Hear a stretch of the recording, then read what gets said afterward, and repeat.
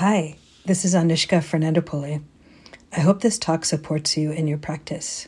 If you'd like to support my teaching, you can use the donate button under my picture on dharmaseed.org or go to my website, anushkaf.org, anushkaf.org, and click on donate. Thanks. I appreciate your support. So I'm happy to get to be with all of you in this Dharma field on New Year's Eve. And it may be an unusual way to spend New Year's, even though I know that there are people who have come on this retreat for many years, some a couple years, some 5 years, some 10 years, some even about 25 years, I think, have spent New Year's in this way. I was looking up some resolutions that people tend to take as New Year's resolution, and you'll be happy to know that you are already fulfilling many of the very top New Year's resolutions that people take. So, for example, to spend less time online. You're doing that. To stop drinking or taking drugs. Doing that one. To eat healthy. Pretty much everything they serve here is healthy, so eating healthier. Stop swearing.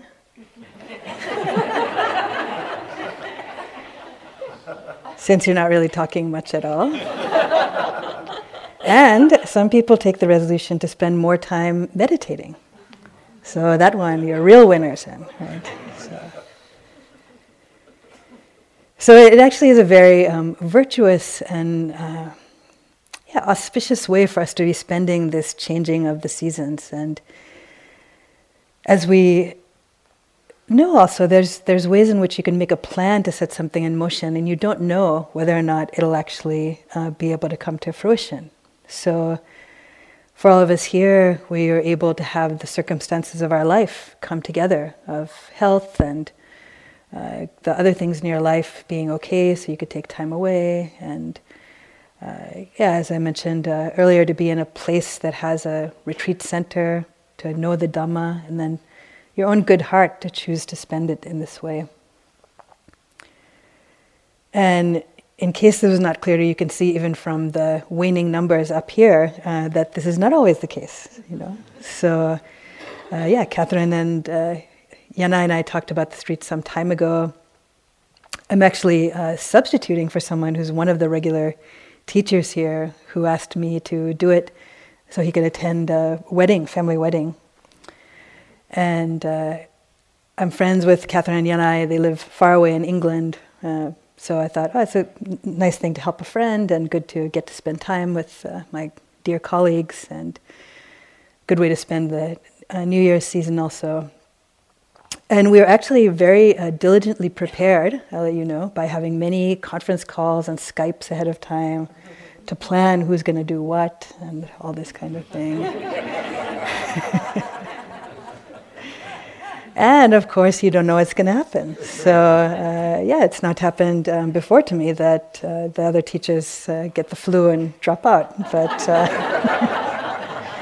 so it goes, and so we're continuing on. And there's a way in which I feel like we're all held in the field of Dharma. So, update on their status is that they did get to go to the doctor today, and so got some medication and some advice, and so they do have to continue to rest. Catherine seemed to be feeling a little bit better, but still coughing and sputtering.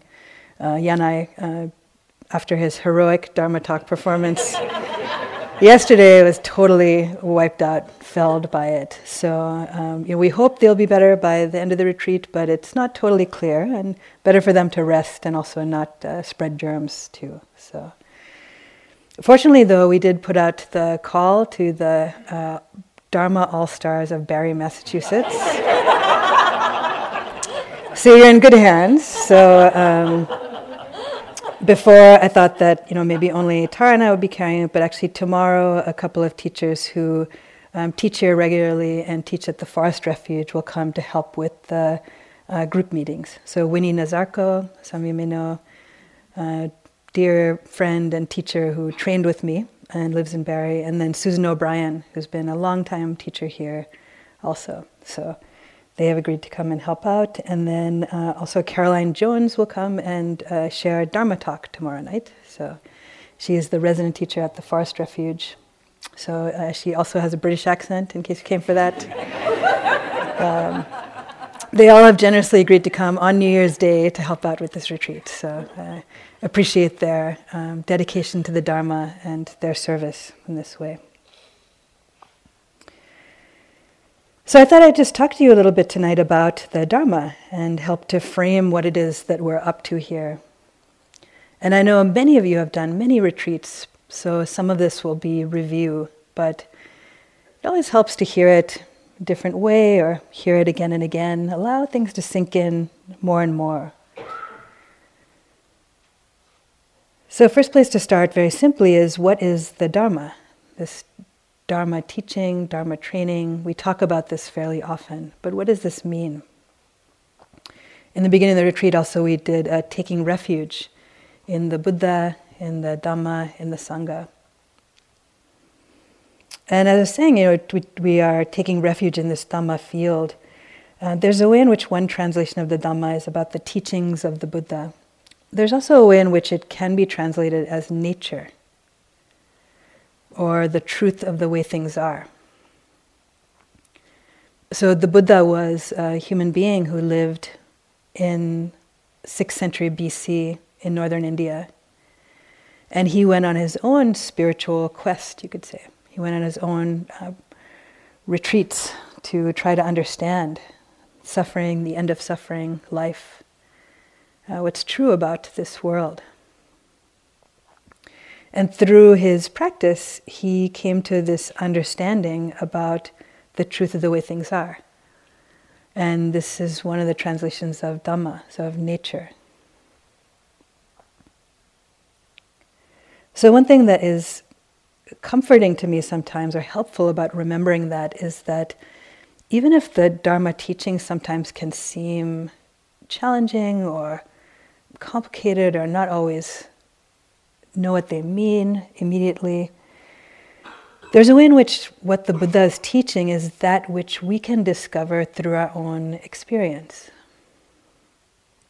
So it's not a strange esoteric philosophy he made up in the woods and that now you have to memorize and figure out intellectually. So it's actually something that's true about everything in our lives. Everything in the experiential world. And it's as true now as it was in the 6th century BC. So even though at that time there were ox carts and blacksmiths and no smartphones and no Wi-Fi or cars, still these fundamental things about the truth of the way things are. Who are we? What is experiential reality? And how do we relate to that in a skillful way? What's true about life and death, time? All of these are essentially the same. So as we practice here in retreat, we're developing this different way of knowing with mindfulness. So it's cultivating a particular and unique facility, you could say, a faculty, that it's unusual for us to spend time engaged with. And through engaging with the practice of awareness, we can learn to see, through our own direct experience, aspects of the truth of the way things are that can help us to align more with that. So as we align more with that, as we live more in accordance with that, then we live lives of greater contentedness, of greater happiness, more peace, and less stress, less suffering.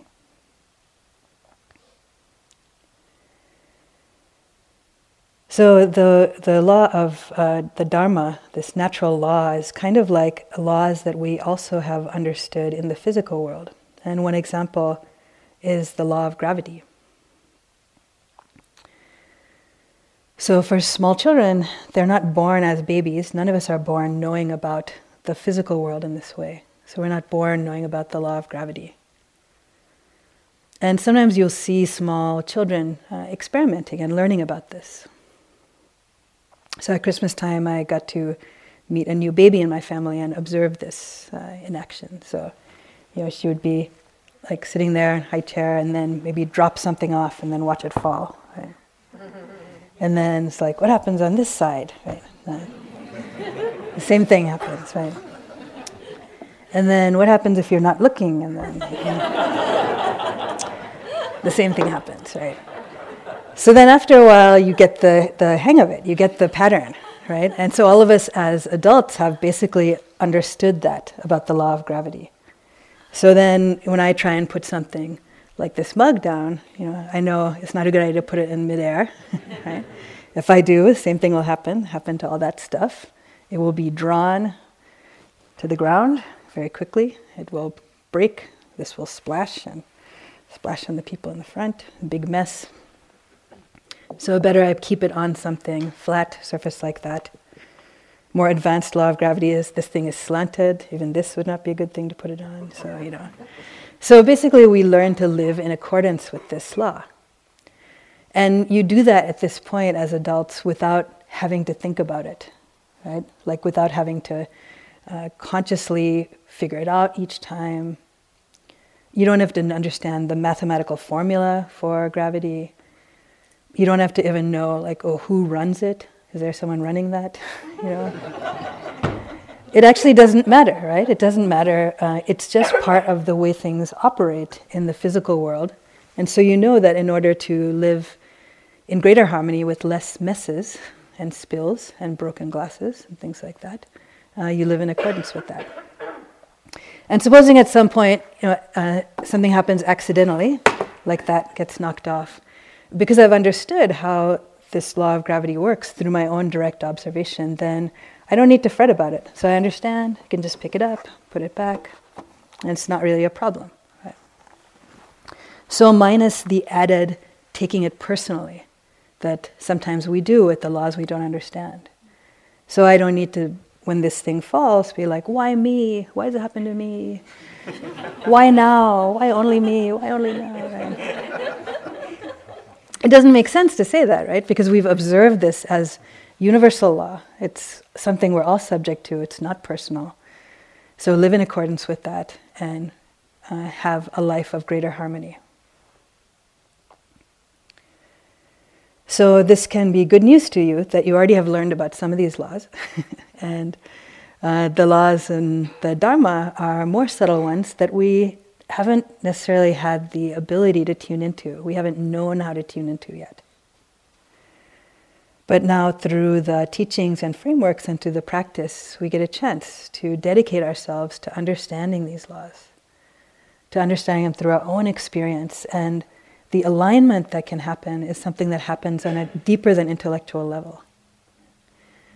So as we see through our own experience aspects of the way things work, then we can have insights which in some ways kind of rewire our system and help us to lead lives that are more harmonious with less suffering. So there are many different aspects of this that we will describe as we go through the retreat.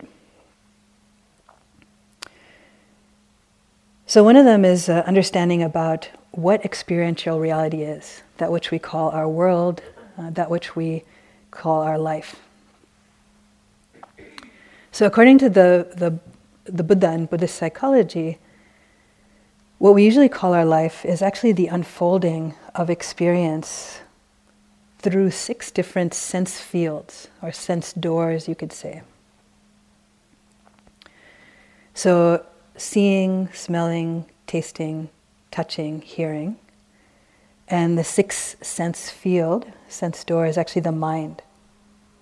So basically everything that's happened to you in your life, no matter how good or bad or profound or mundane, could be categorized as an experience that happened through one of these sense fields. So basically you have an eye, and if the eye is operating, then if there's consciousness and there is a sight, the experience of seeing arises. If there is ears that are working and there is consciousness, i.e. you're alive, and then there is an experience of sound, then hearing happens. And so on and so forth, can go through all of the sense doors. So now these experiences are happening in rapid succession. They're happening very quickly. And usually for us, we don't discern the difference between them, or the way in which they're arising and passing away. So then it seems like the world is solid. This is me, this is you. It seems like everything is constructed in this way, and we have this illusion in some ways of solidity, of permanence. Based on that illusion, we start to infuse things, people's experiences, with some sense of reliability that cannot be found in something that is always changing. And when you try to rely on something that is inherently unreliable, changeable, then you will be disappointed. So in a certain way, intellectually it makes sense, and you can see this happening for yourself over and over again in your life, in big ways and then in small ways. And really the more of a refined way in which we see this, the more freedom we can have. So for example, in this situation here, we did have some expectation, like, oh yeah, so Yanai and Catherine will be here, they're the teachers of the retreat, it's going to happen like this. And look, things changed. So the Buddha taught among the aspects that is particularly helpful for us to notice is unreliable is the body. And not just Yanai and Catherine's bodies. Yeah? Like all of us, all of our bodies. So all of us are subject from the moment of birth to being injured, and getting sick, certainly getting older. And we have no way of stopping that. There's no escape from that. So no matter how clever you are, or rich, or anything, famous, no way out of that. Our body is subject to sickness. Eventually, we're going to die, just like everyone who's ever lived.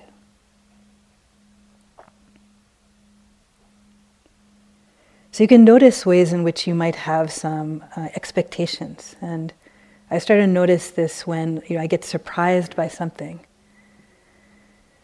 or disappointed by something. It's like, oh yeah, I had some expectation, I had some investment in it being this way.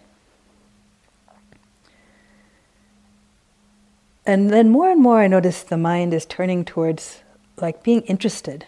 Like, oh look, things aren't what you expected. Like, let's see how things unfold.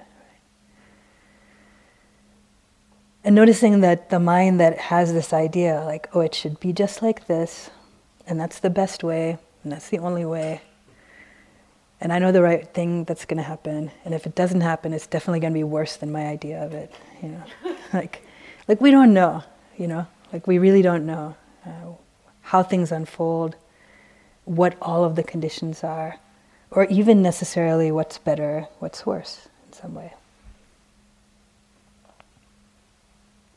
But the mind does tend to react.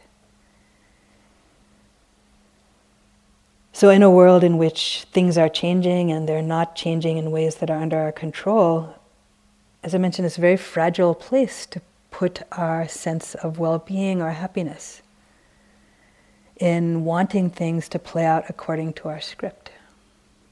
For our body, for the weather, for politics, for just about anything.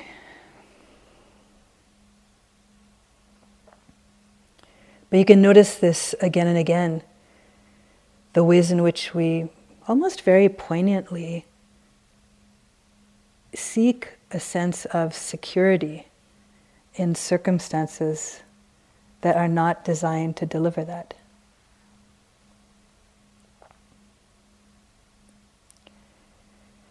So I don't remember when I agreed to teach this retreat if I totally was aware of how cold it gets here in in the winter.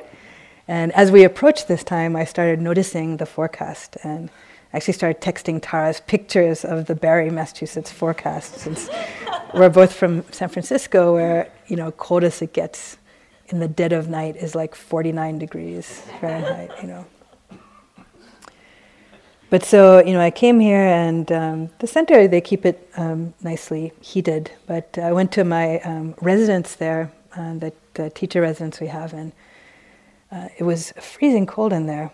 So I looked and saw that the back door was open. There's front door and back door. So the back door is open for some reason, and then I tried to close it, and it was apparently frozen open, right? So somehow the door had expanded, I don't know, something, so it was really cold. So then I tried, contacting people, figure out how to get this dealt with, because I didn't know how to deal with it. So eventually they figured out something and shoved newspaper in it and this and that. And then it was reasonably equanimous with that one. Then went to the car, so they have this little car to go back and forth. And in the good weather, I like to walk, but this is like way too cold. So I take the little car, and then I noticed the car has ice on the inside of the car. So not just on the windshield, which I'm used to. You can, scrape that off, and I was like, oh, the inside of the car. And so then the thought did occur to me at that point. I was like, this is a frozen hellscape here.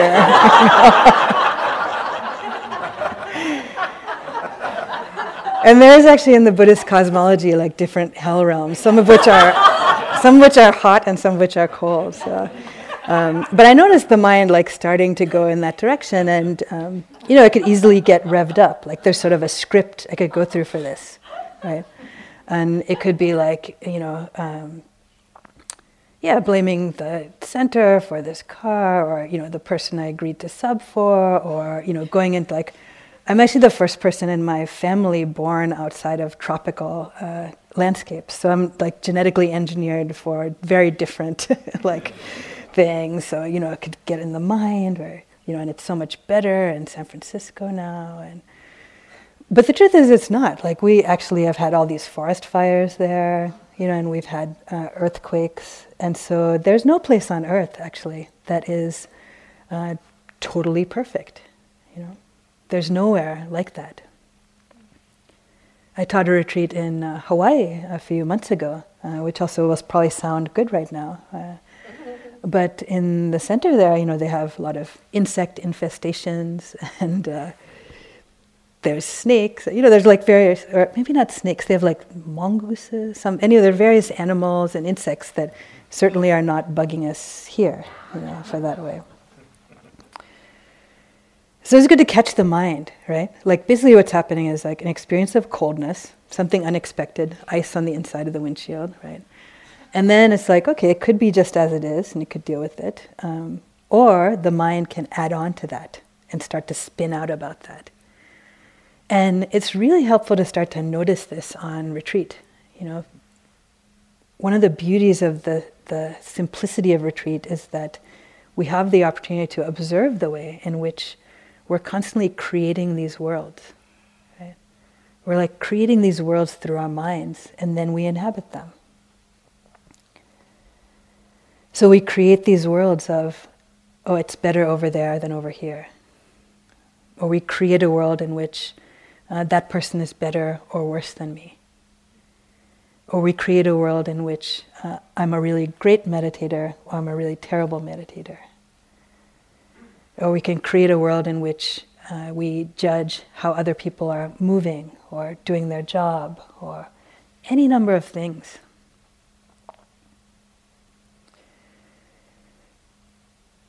So also a lot of the retreat is observing the creation of these worlds and the creation of suffering that comes about through this.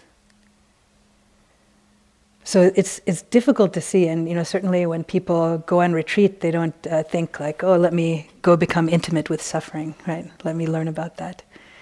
But really the only way out is to recognize this. So with these experiences with the apartment being cold or the car being cold, the first thing is I had to recognize, oh, okay, what's going on? It's really cold. And then investigate. Okay, why is it cold? Okay, the door is open. then okay, try to close it up. Doesn't seem to close, right?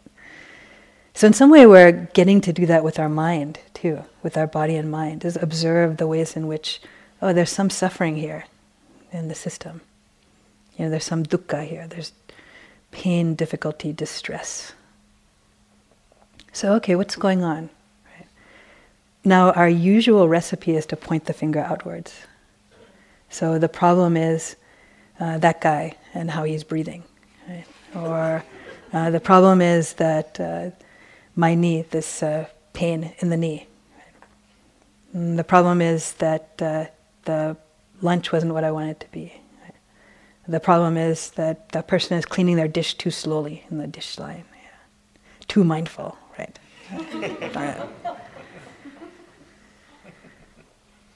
So it's helpful to see that, right? To observe the way in which we are pointing the finger outward all the time, right? Looking for sort of our recipe for well-being inherent in that is, I will be happy, I will find peace, I will find contentedness when everything in my world aligns to exactly how I want it to be. And when I say it like that, it sounds like a very fragile way to seek happiness, right? So I'll be happy when everybody says only the things to me that I want them to say to me, right? In exactly the tone of voice that I want them to say it, at exactly the right time.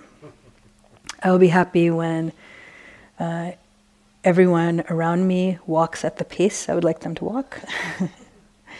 I will be happy when the weather is exactly the way that I want it to be. I will be happy when all political decisions unfold exactly how I want them to. Right? So even at a smaller level, we have this idea, I will be happy when everything in my life is good.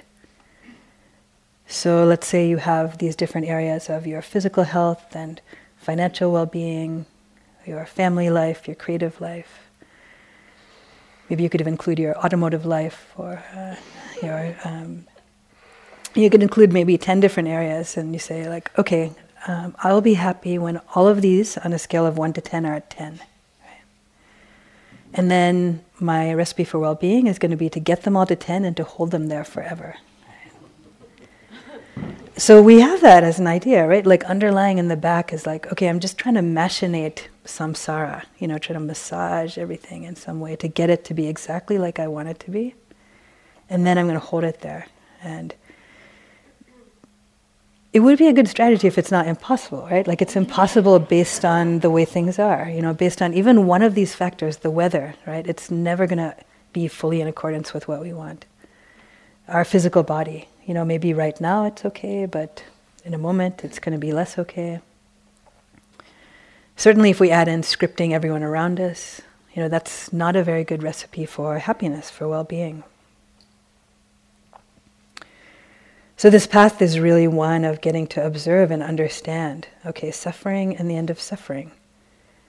What is the nature of dukkha, of this strain, stress, suffering, dissatisfaction, difficulty in life? And then this path is promising, is leading towards a well-being, a contentedness, a happiness that is beyond changing circumstance. So you could say that this awakening, enlightenment is both aligning with the truth of the way things are, this way of full alignment, but also it's finding the well-being and happiness that's possible for all of us, that's beyond getting what you want in any given particular moment. And it's really hard to believe this. It's really hard to believe that that's possible. And it's not to say that it's not good to get pleasant things or to have things go your way, because it is. It's nice when those things happen. It's only that it's so fragile, right? It's not reliable. It's not going to last. So how's it going to be when things change?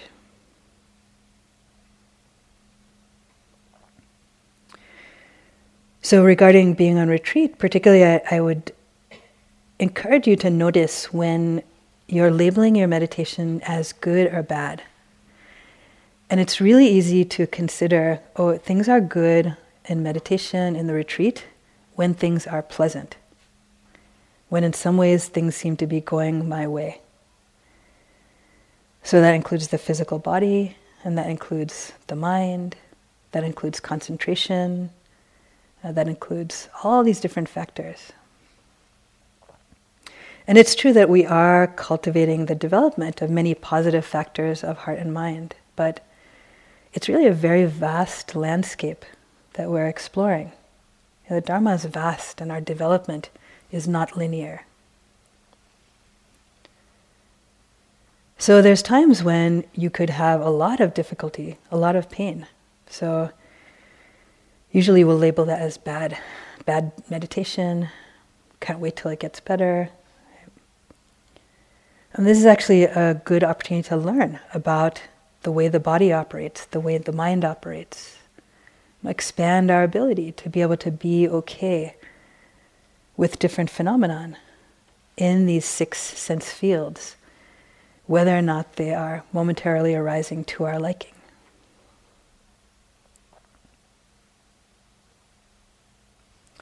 So you can notice if you ever have a voice telling you, like, my meditation would be good if not for blank. So if not for this knee pain, if not for this cold. And I know some people have cold here. Right? If not for this person in front of me. It would be good if Catherine and Yanai were here. Right? So we can come up with all these different ideas about, like, oh, if only this circumstance, that circumstance, the other one. So notice that, because usually then that's actually the helpful thing to pay attention to. That is not the obstacle to your awakening. That is the doorway to your awakening. So we expect the doorway to awakening to be beautiful, gilded, music coming out of it, shining light, so gorgeous. But what if it's a pain in your toe? What if it's sleepiness? What if it's doubt?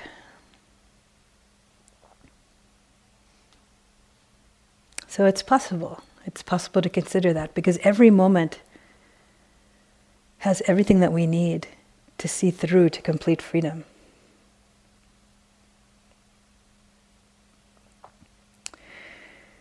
I know there's a lot of people here who have come on retreats before, this retreat and other ones. And most people here have done some meditation. So for you, I would also like to highlight to notice if you're comparing this retreat to a past retreat. And notice if you're comparing your meditation practice now to some memorable past sitting that you have held in your mind as like the gloried high point of your meditation career. Right? And notice if there's a part of you that's keeping on trying to get back to that in some way.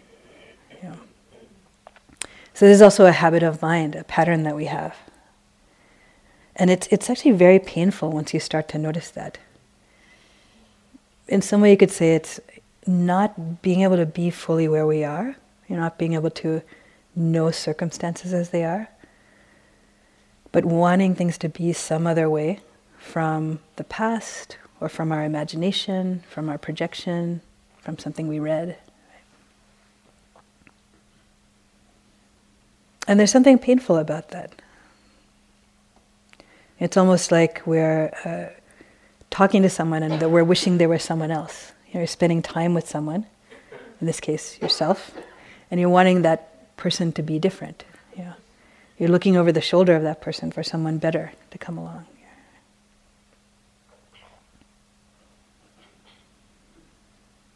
So sometimes we call this dragging around the corpses of your past retreats. It can be very heavy and very smelly, and yeah. So if you notice this, you could try to have a little sense of humor about it and try to put it down. Yeah.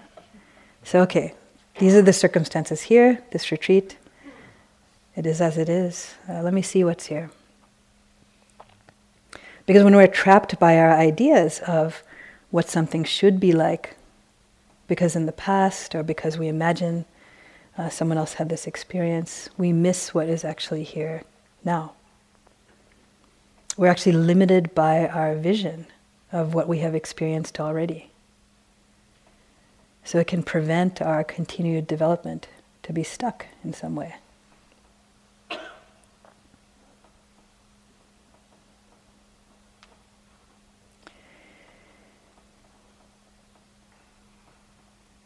So it could be that you're still arriving here. And if that feels like the case, then it's totally fine.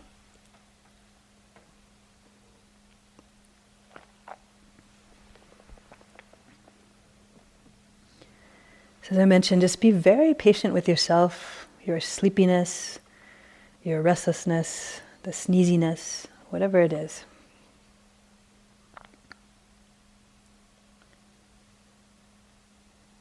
It helps to have a humility as we enter retreat.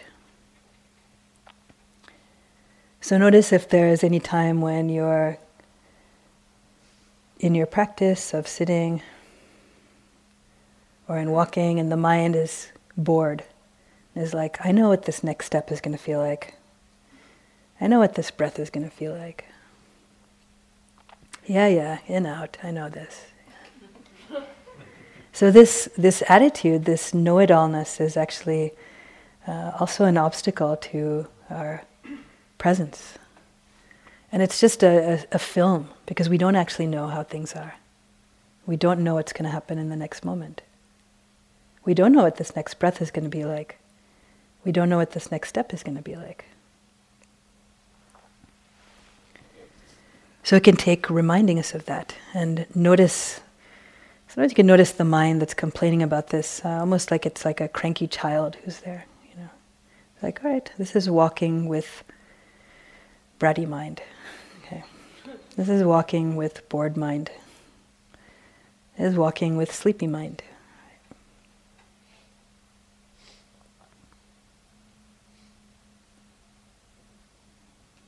So in our practice, as we sink in, we've been emphasizing the connection to the physical body, particularly this experience of touch.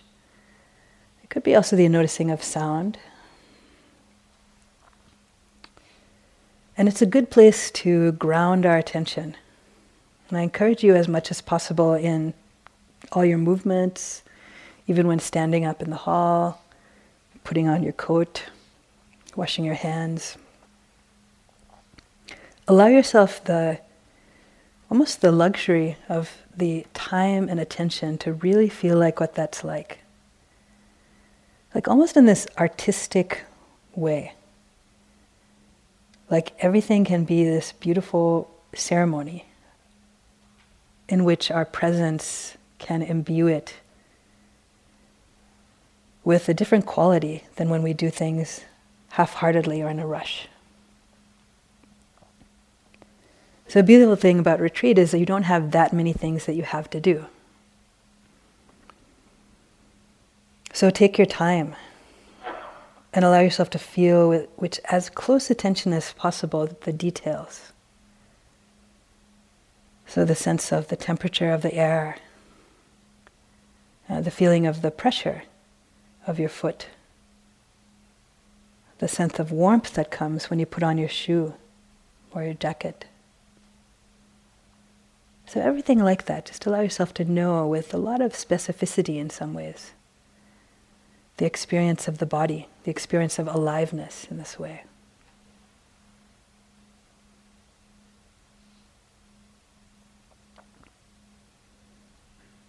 And we can also practice at different speeds. So part of our practice here also is the different yogi jobs that people have, or the work meditation, now they call it. And most of the activities that you have as a work practice is probably something that you also have to do at home. So dusting, sweeping, washing dishes, cleaning the floor, folding towels. So I would encourage you to look at this work meditation period also equally as part of your practice. So both is part of our practice of community, of supporting each other, and an act of kind of generosity to keep our sangha, our community going here. But also it's a good place to bring presence and in some ways be as sincere about your practice in your work meditation as you might be in your sitting practice or in a walking period. So as such also, try to maintain the solitude. So try to not talk to people, or to put it stronger, don't talk to people.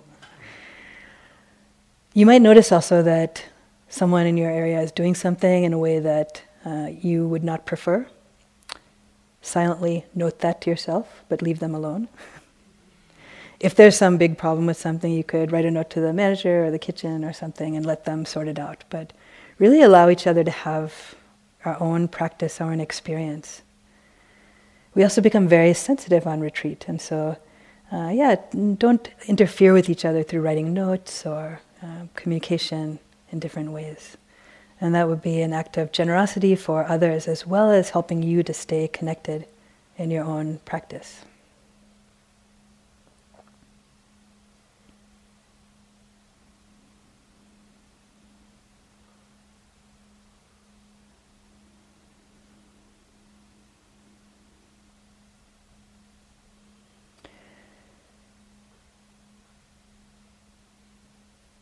So we all take refuge in the Dhamma here. We take refuge in the truth of the way things are. And we take refuge in that which is larger than just ourselves, our problems, our stress. We're all resting in that here together. We're in this field. And sometimes I think about these sabutans, zafus, and even the chairs. They're like little Dharma cookers for you. So you come in for each period and it's like you're sitting on your cooker and you're getting cooked here, right? The walking meditation, maybe it's like a moving thing, but still, it's like...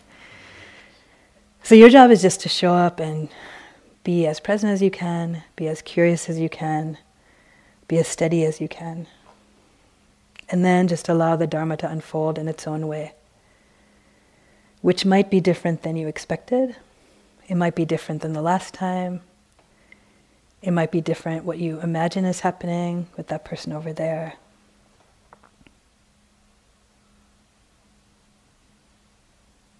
But we're really in a good place. We're very fortunate to be here together, to take refuge and to spend this last day and then first week of the new year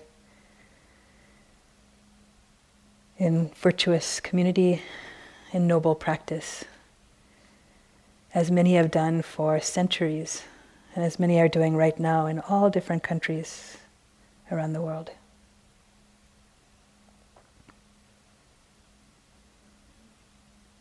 So thank you for your practice here. Thank you for your sincerity in being here, choosing to spend your time in this way. And thank you for listening to the Dhamma.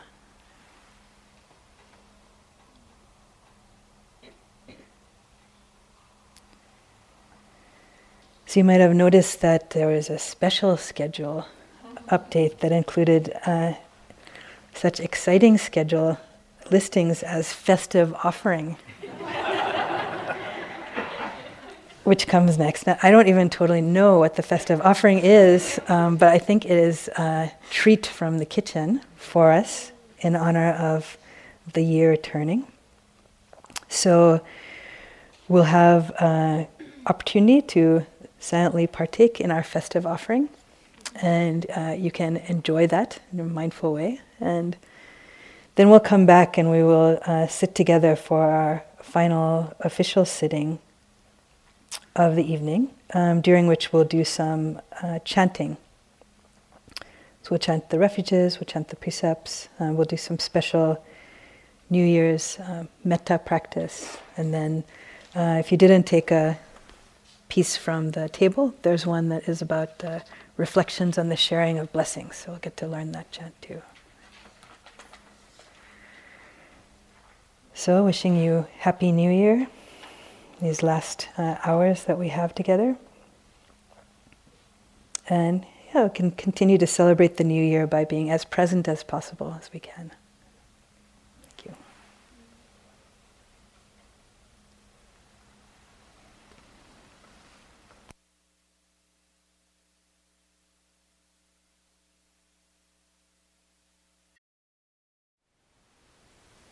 Thank you for listening.